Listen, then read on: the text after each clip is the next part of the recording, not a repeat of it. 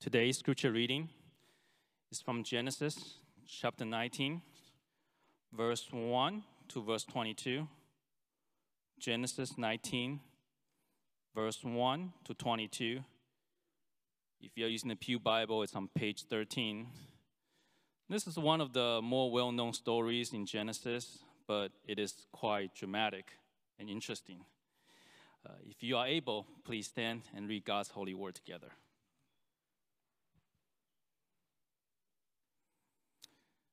The two angels came to Sodom in the evening, and Lot was sitting in the gate of Sodom. When Lot saw them, he arose to meet them and bowed himself with his face to earth and said, "My lords, please turn aside to your servant's house and spend the night and wash your feet. Then you may rise early and go on your way." They said, "No, we will spend the night in the town square."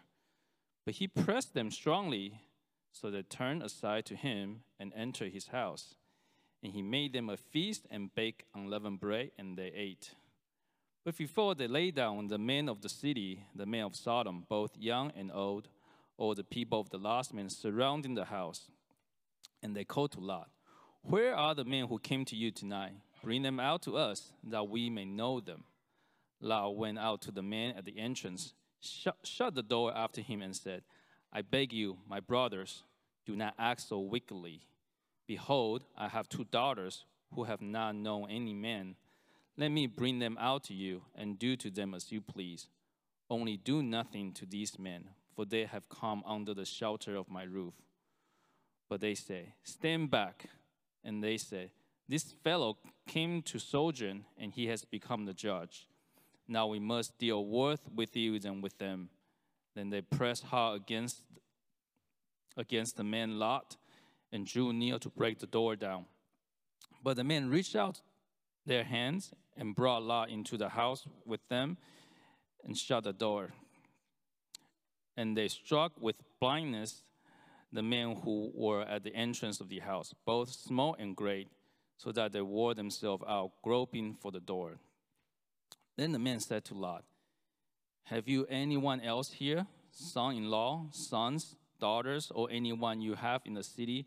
Bring them out of the place, for we are about to destroy the place, because the outcry against its people has been great before the Lord, and the Lord has sent us to destroy it." So Lot went out and said to his sons-in-law who were to marry his daughters, "Up, get out of this place, for the Lord is about to destroy the city." But he seems to his son-in-law to be jesting. And morning dawned, the angel urged Lot, saying, "Up, take your wife and your two daughters who are here, lest you be swept away in the punishment of the city." But he lingered. So the men seized him and his wife and his two daughters by the hand. "The Lord be merciful to him." And they brought him out and set him outside the city. And as they brought them out, one said, "Escape for your life. Do not look back or stop anywhere in the valley. Escape to the hills, lest you be swept away." And Lot said to them, "Oh, no, my lords. Behold, your servant has found favor in your sight, and you have shown him great kindness in saving my life. But I cannot escape to the hills, lest the disaster overtake me and die. Behold, this city is near enough to flee to, and it is the little one. Let me escape there. Is it not a little one? And my life will be saved." He said to him, "Behold, I grant you this favor also, that I will not overthrow the city to which you have spoken. Escape there quickly, for I can do nothing till you arrive there." Therefore, the name of the city was called Zoar. This is the reading of God's word. Please be seated.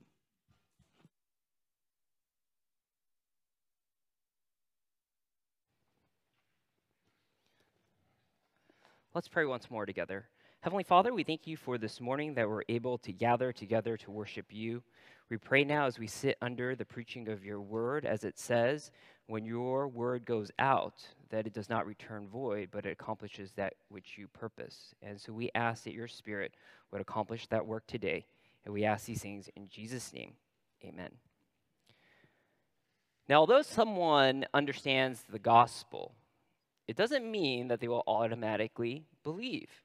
I remember catching up with a friend from high school at a local Starbucks while we were still in college, and we were catching up about our college experiences. She shared with me that she had started attending church and going to fellowship, and this comment piqued my interest, and so I asked her what she thought about church. And so this prompted to share her story, and this is a story that I've shared often with some of you. She shared that she had been attending a fellowship gathering, and she was hearing her friend's testimony.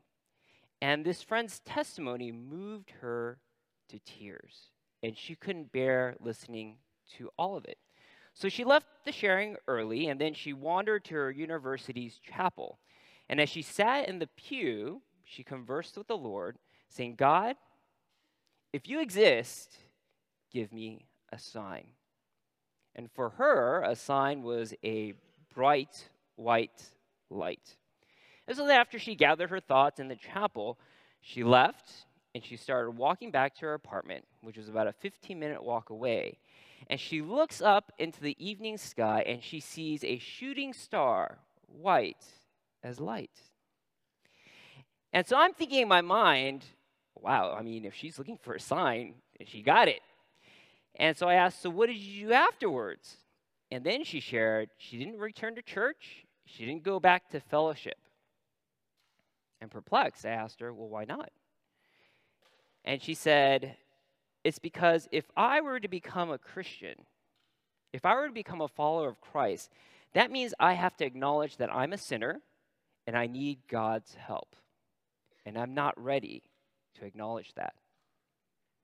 So my friend understood the gospel. She understood it, but she refused to believe in it. Now, many of us have probably encountered people who are like my friend. They understand the gospel, but they refuse to believe in it. I mean, they may give different reasons for why they don't want to believe. Some refuse to believe because they may see hypocrisy in the church. The church preaches love your neighbor, but they see all the unloving things that Christians do. Some refuse to believe in the gospel because they don't want to acknowledge, like my friend, that they're sinners. I mean, compared to rapists, murderers, thieves, I'm a pretty good person. I mean, some refuse to believe in the gospel because they simply don't want to live under God's rule. To believe in the gospel, to become a follower of Christ, might mean contributing their personal checking account funds to the kingdom of God. No thanks. People often may understand the gospel, but they may refuse to believe in it for a variety of reasons. So then what do we do? What do we do as Christians when we hear people refuse to believe in the gospel? What kind of action do we take when a person understands the gospel and then says, no thanks? What should our response be when people reject the gospel? Now, to answer this question, we'll turn to the passage that John Shea just read to us. And if you haven't turned there already, please open up your Bibles to Genesis chapter 18. Now, I know you may be thinking John just read from Genesis 19. But this morning's sermon covers actually a much larger swath of text. It covers some material before Genesis 19, and then also some material afterwards, after what John just read. Now, as you know, this summer, we're going through a series on the life of Abraham. Now, in the passages that we covered so far, we studied passages that focused on God's relationship with Abraham. But in this section, we're beginning a section where we're going to focus on God's relationship through Abraham to the nations. How does Abraham relate to the neighboring nations around him? Now, to answer that question, what do we do when people refuse to believe in the gospel? We have to do three things. First, we have to think about a problem that affects everyone. There is a dilemma that we all face. There's a quandary, a plight. And then we're going to look at a solution. What is the way out? What is the key to solving this issue, this problem? What is the answer to this quandary? And lastly, we'll look at an application. What is the solution to this problem applied? What do we do? How do we apply this solution in our lives? So let's first look at the problem, the issue. The text shows us that there is an issue with people. no one is righteous, not even one. We have a problem. We fail to live according to the righteous standard of God. In fact, we don't even try. We have an inherited corruption that prevents us from acting and thinking righteously. And we all struggle with this, from the youngest to the oldest.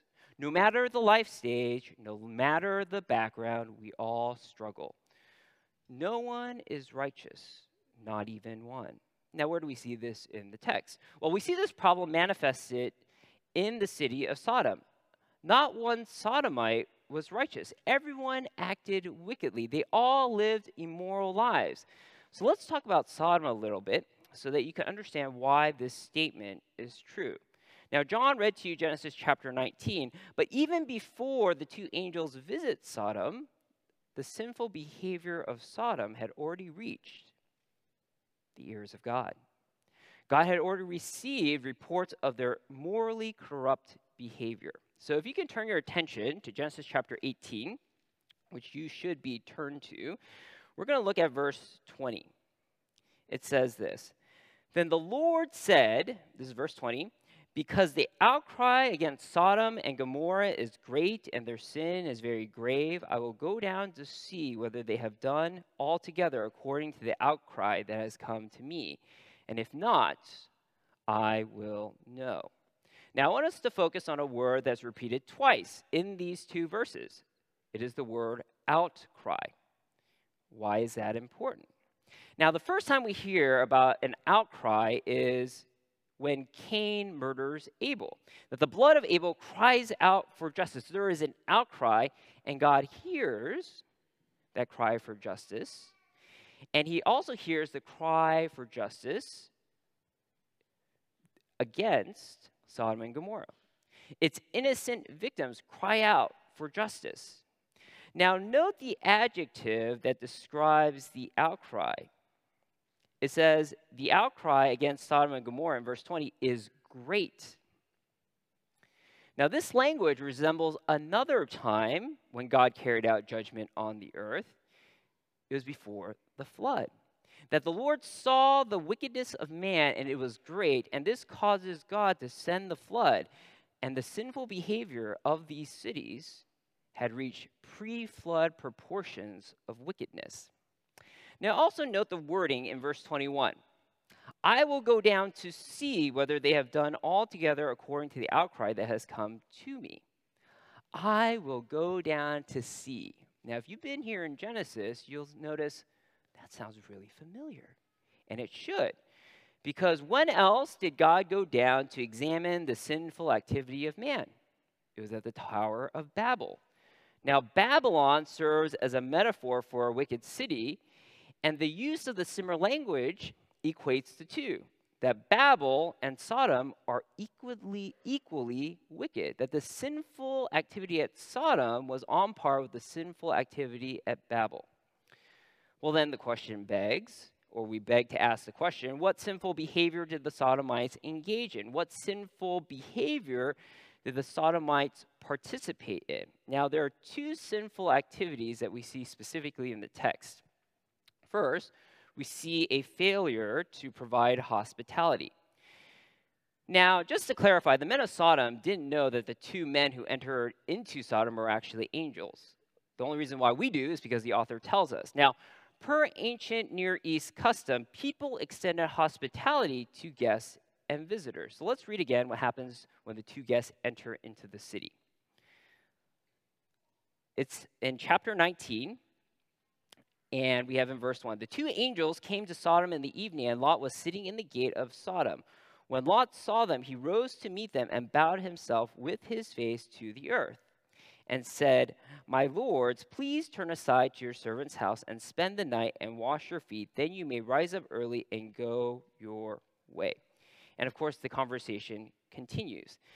Now, let's think about the location. The angels enter by the city gate. This is where all the leaders gather together to decide civil matters. They have discussions. This is where ideas would be exchanged. Now, it's hard to exchange ideas with just one person. So Lot was probably with other people at the gate.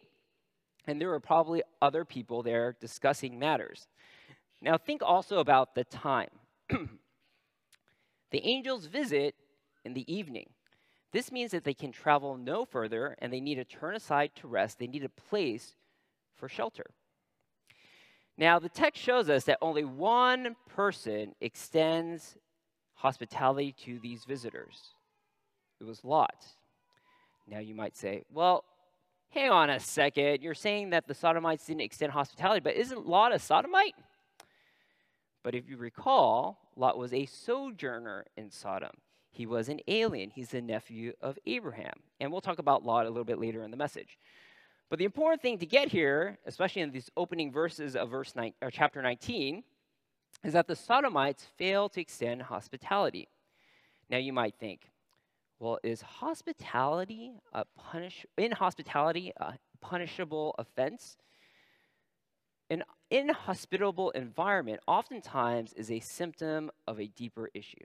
Now, let me give you an example. This is an anecdotal example, so bear with me. So recently, I was in Southern California taking doctoral classes, and my classmates and I decided to go to Japantown for some ramen. Now, for those of you who lived or know of LA, Japantown is near another part of town called Skid Row. And all the LA natives, when they heard that we were going to Japantown, said, be very, very careful, because there is a part next to Japantown, Skid Row, that is inhospitable. It's a place marked by lawlessness and danger. And people warned us to avoid the area. Now, again, I'm not from Southern California. Remember, I'm from Northern California. So this is what I heard from other people. And people warned us to avoid the area because it was unhospitable, but it was inhospitable because there were some deeper-rooted issues, injustice, lawlessness, that created an inhospitable atmosphere. So then we have to ask, well, what is the deeper issue? Now, the deeper issue that is pointed out here is sexual immorality, that Sodom practiced sexually immoral behavior. Now, as you read the passage or heard the passage read to you earlier, Lot hosted these two angelic visitors. Now, before these two visitors retire for the evening, a mob assembles at Lot's doorsteps. Let's look at verse 4. Chapter 19, verse 4. But before they lay down, the men of the city, the men of Sodom, both young and old, all the people to the last man surrounded the house. So note the contrast of the two words, young and old. You see that all the men came out to Lot's house. This means that everyone came. There was not one that was excluded. Now, what did they come to do? Let's look at verse 5. It says this, and they called to Lot, where are the men who came to you tonight? Again, the Sodomites thought they were men. It says, bring them out to us that we may know them. Now, cursory reading, you may think, well, what's the big deal? The men of Sodom, they wanted to get to know Lot's visitors. Maybe they wanted to get to know their names. Well, where are they from? Where are they going? But that's not what the word know implies. Because if you've read in the book of Genesis, if you've read any of Genesis, you'll know that the word know is used to describe sexual intercourse. Now, if you recall, in the beginning of the book of Genesis, Adam knew Eve, and they conceived a son named Cain. And whenever the object of the verb know is a person, it has sexual connotations. And when one reads later about Lot's daughters who have not known a man, it doesn't make sense because Lot is a man. His daughters would have known a man if the word know is just to get to know a person.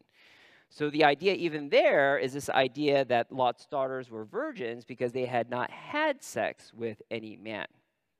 Now, the men of Sodom intend to sexually abuse and rape these two male visitors. And God condemns such sexually immoral behavior because such sexually immoral behavior usurps, undermines, overthrows God's design for sex. Now, Moses highlights the sins of inhospitality, sexual immorality in Sodom in this particular account. And we discover in other books within the Old Testament that Sodom also had other sin issues, gluttony, injustice, pride. And all these things cause God to bring forth judgment on this city. Now let's talk about the form of judgment. I don't know if you ever thought about this, but the judgment actually resembles the flood. Now you may be wondering, well, what do you mean? Well, God couldn't flood the city with water because if you remember, God promised not to send judgment in the form of water again. But if you look at chapter 19, verse 24, let's read it together. It sounds very similar. Chapter 19, verse 24.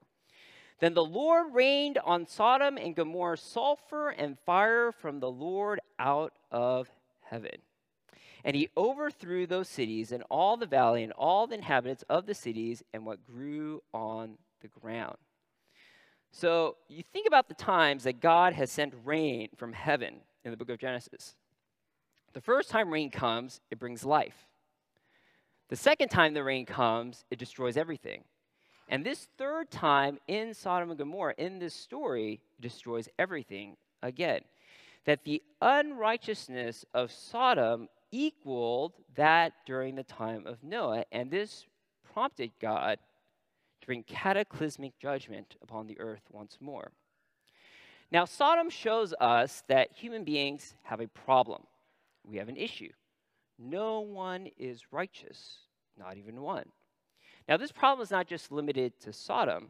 It's not just a dilemma for people long ago. This is a problem that faces us today, too. Not even one of us are righteous. Now let's think about this idea of righteousness. Many of us would identify a righteous person as doing good things. But to be righteous according to the Bible means living according to God's ways. That righteous people sync up their lives to God's standards. Now somebody might argue, well, this isn't quite fair. I mean, some people don't know what God's standards are. Well, if you recall, the Bible talks about how human beings are made in the image of God. That means all of us have a sense of how God wishes for us to live. I mean, this explains why people believe that things like murder are wrong. It's not right for someone to take another person's life. And this is a result of something called common grace. But none of us choose to live according to God's standards all the time. One might say that we live according to God's standards when it suits us. We will tell the truth as long as it benefits me. And when lying proves beneficial, then I'll twist the truth. We prefer to live according to our own way rather than God's way. Now you might say, oh, but I'm a Christian. I'm a follower of Jesus Christ. I am righteous before God. And that's true. You are positionally righteous before the Lord. But you have to admit that even as Christians, we still struggle with sinful behavior. That even if we desire to live God's way, we don't always do it so consistently. That as believers, we feel the tension of doing what is right in our eyes versus what is right in God's eyes. And as I thought about this tension, I think about how in my ideal world, remember, sinner, wicked person. In my ideal world, I wish there was some way that I could live according to the ways of the world and also according to the ways of God. I mean, if you imagine the way of the world as one circle and the ways of God as another circle, it'd be great if the two overlapped. It'd be great if they were the same. That you can live in both worlds. But the reality is, you can only choose to live according to one circle. You either live according to the ways of the world, or you live according to the ways of God. You cannot live in both. And that's why we struggle with living righteously. Now you may think, well, that's kind of a downer. Why did I come here on Sunday morning? Okay, so the issue is now the solution. What actually helps us resolve this problem of everyone being unrighteous? Is that God allows a righteous person to intercede for the unrighteous. That God permits someone to serve as a mediator for the unrighteous. He invites someone to make a case for him to show mercy. He grants permission for a person to stand in the gap. That God allows a righteous person to intercede for the unrighteous. Now, who is this mediator? Who is this person that stands in the gap?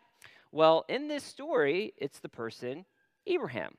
That God allows Abraham to intercede for the Sodomites. Well, hang on a second. I thought you said that all people were unrighteous. And I've been here for the Genesis sermons. I mean, Abraham doesn't live a very righteous life. I mean, remember what he did to his wife? And I say, true. But if you remember what happened in a previous narrative, Abraham believed God's promises and it was counted to him as righteousness. That God accounted to Abraham righteousness, and this qualifies him to serve as an intercessor. Now, an intercessor within the Old Testament is called a prophet. Abraham acts as a proto-prophet, the first of his kind, by interceding for the nations. Now, what makes Abraham a prophet? A prophet has three qualifications. First, he knows the plans of God. Second, God expects a prophet to teach his ways to his people. And then thirdly, the prophet intercedes. And we'll see that Abraham exemplifies all three qualities. First, we see that God reveals his plan to judge Sodom and Gomorrah to Abraham. Look at chapter 18, verse 17. Chapter 18, verse 17.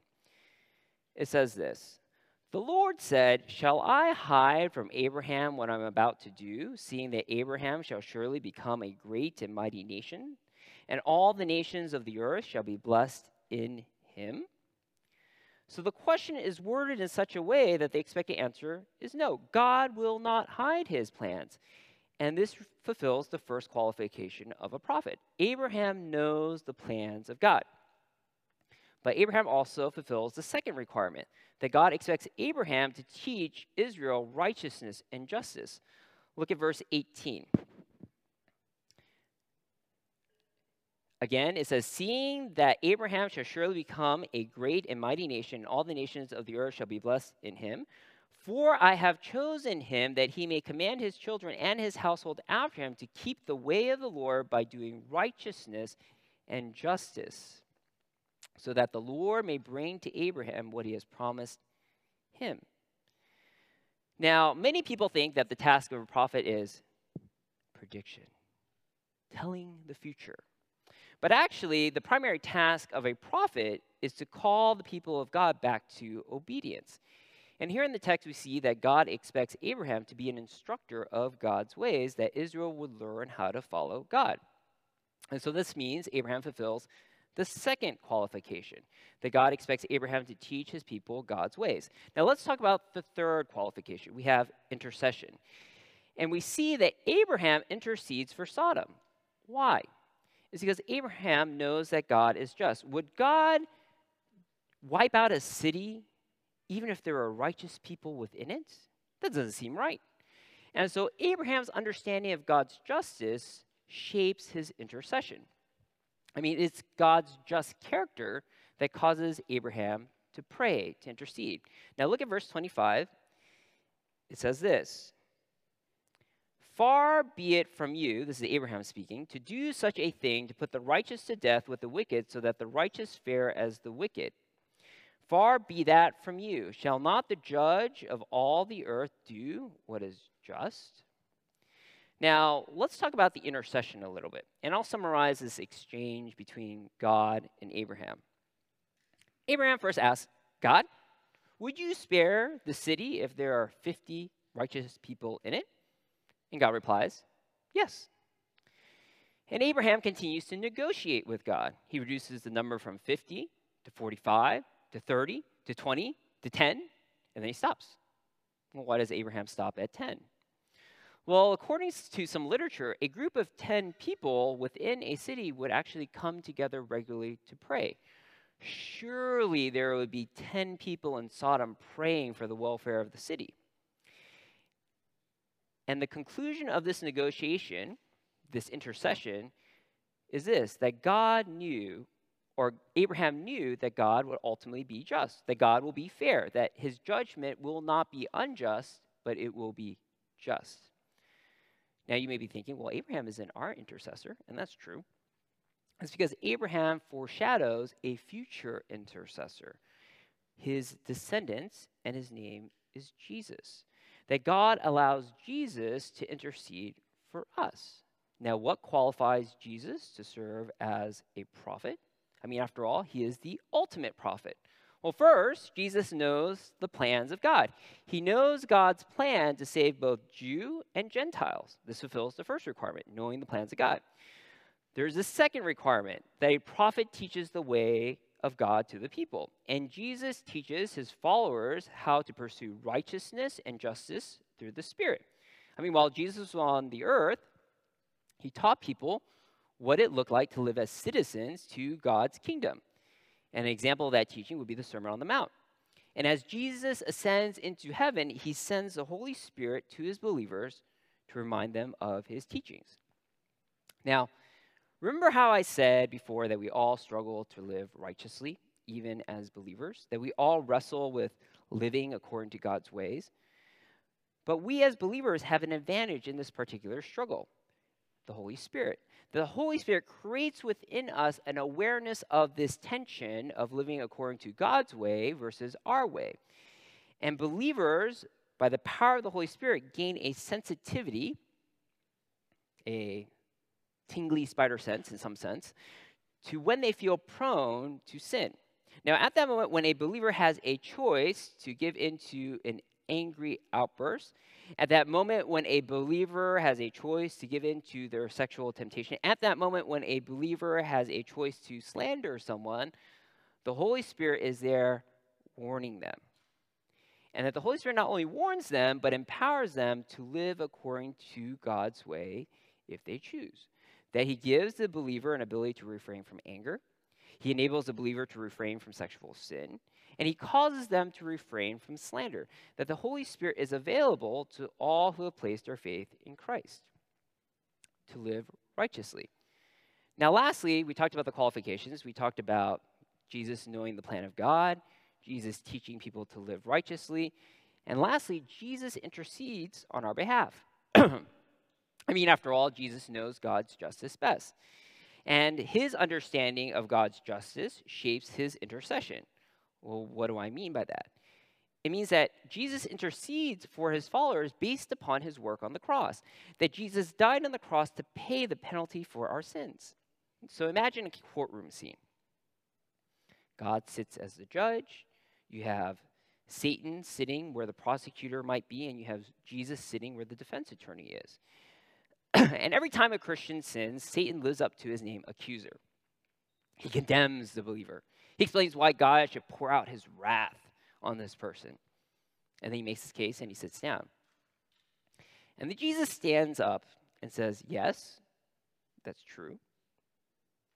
But my death paid for that sin. And the judge slams the gavel. Case closed. Justice was done at Calvary. But this intercession isn't available for everyone. Jesus intercedes for his followers. He advocates for those who profess faith in Christ. This explains Paul's words in 1 Corinthians chapter 6, verse 9. And you don't need to turn there, I'll read them to you. Or do you not know that the unrighteous will not inherit the kingdom of God? Do not be deceived, neither the sexually immoral, nor idolaters, nor adulterers, nor men who practice homosexuality, nor thieves, nor the greedy, nor drunkards, nor revilers, nor swindlers will inherit the kingdom of God. And here's the key verse. And such were some of you, but you were washed, you were sanctified, you were justified in the name of the Lord Jesus Christ, and by the Spirit of our God. Thank God that we have Christ as our intercessor. And for those of you who do not know Jesus as your personal Lord and Savior, there's a choice before you. Do you wish for Jesus to intercede for you? Do you wish for his death to pay for the penalty of your sins? Let's move to the last point, application. What are we supposed to do in light of all this? We need to pray for unbelievers that you know, because you never know whom God will save. Believers should pray that God would show mercy to the lost. They should intercede for the souls of their unbelieving friends, family, neighbors, because we never know who God will rescue. But we pray anyways. Pray for unbelievers you know, because you never know whom God will save. Now, I've said already that Abraham prayed for Sodom so that God might spare the city on behalf of righteous people within the city. But God destroys all the inhabitants of the city. But he does save one person, in fact, his family. And we see this in the text, that God saves Lot because of Abraham's prayer.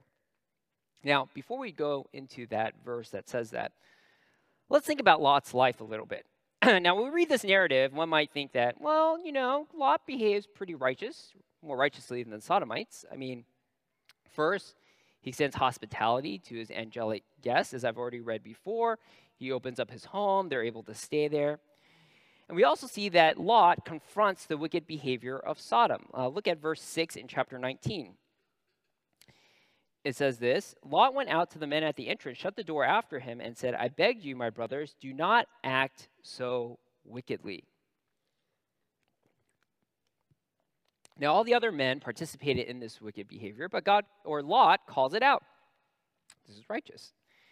Now, before we think that Lot is 100% righteous, there's plenty in the text that shows us that Lot has a lot more unrighteousness in him as well.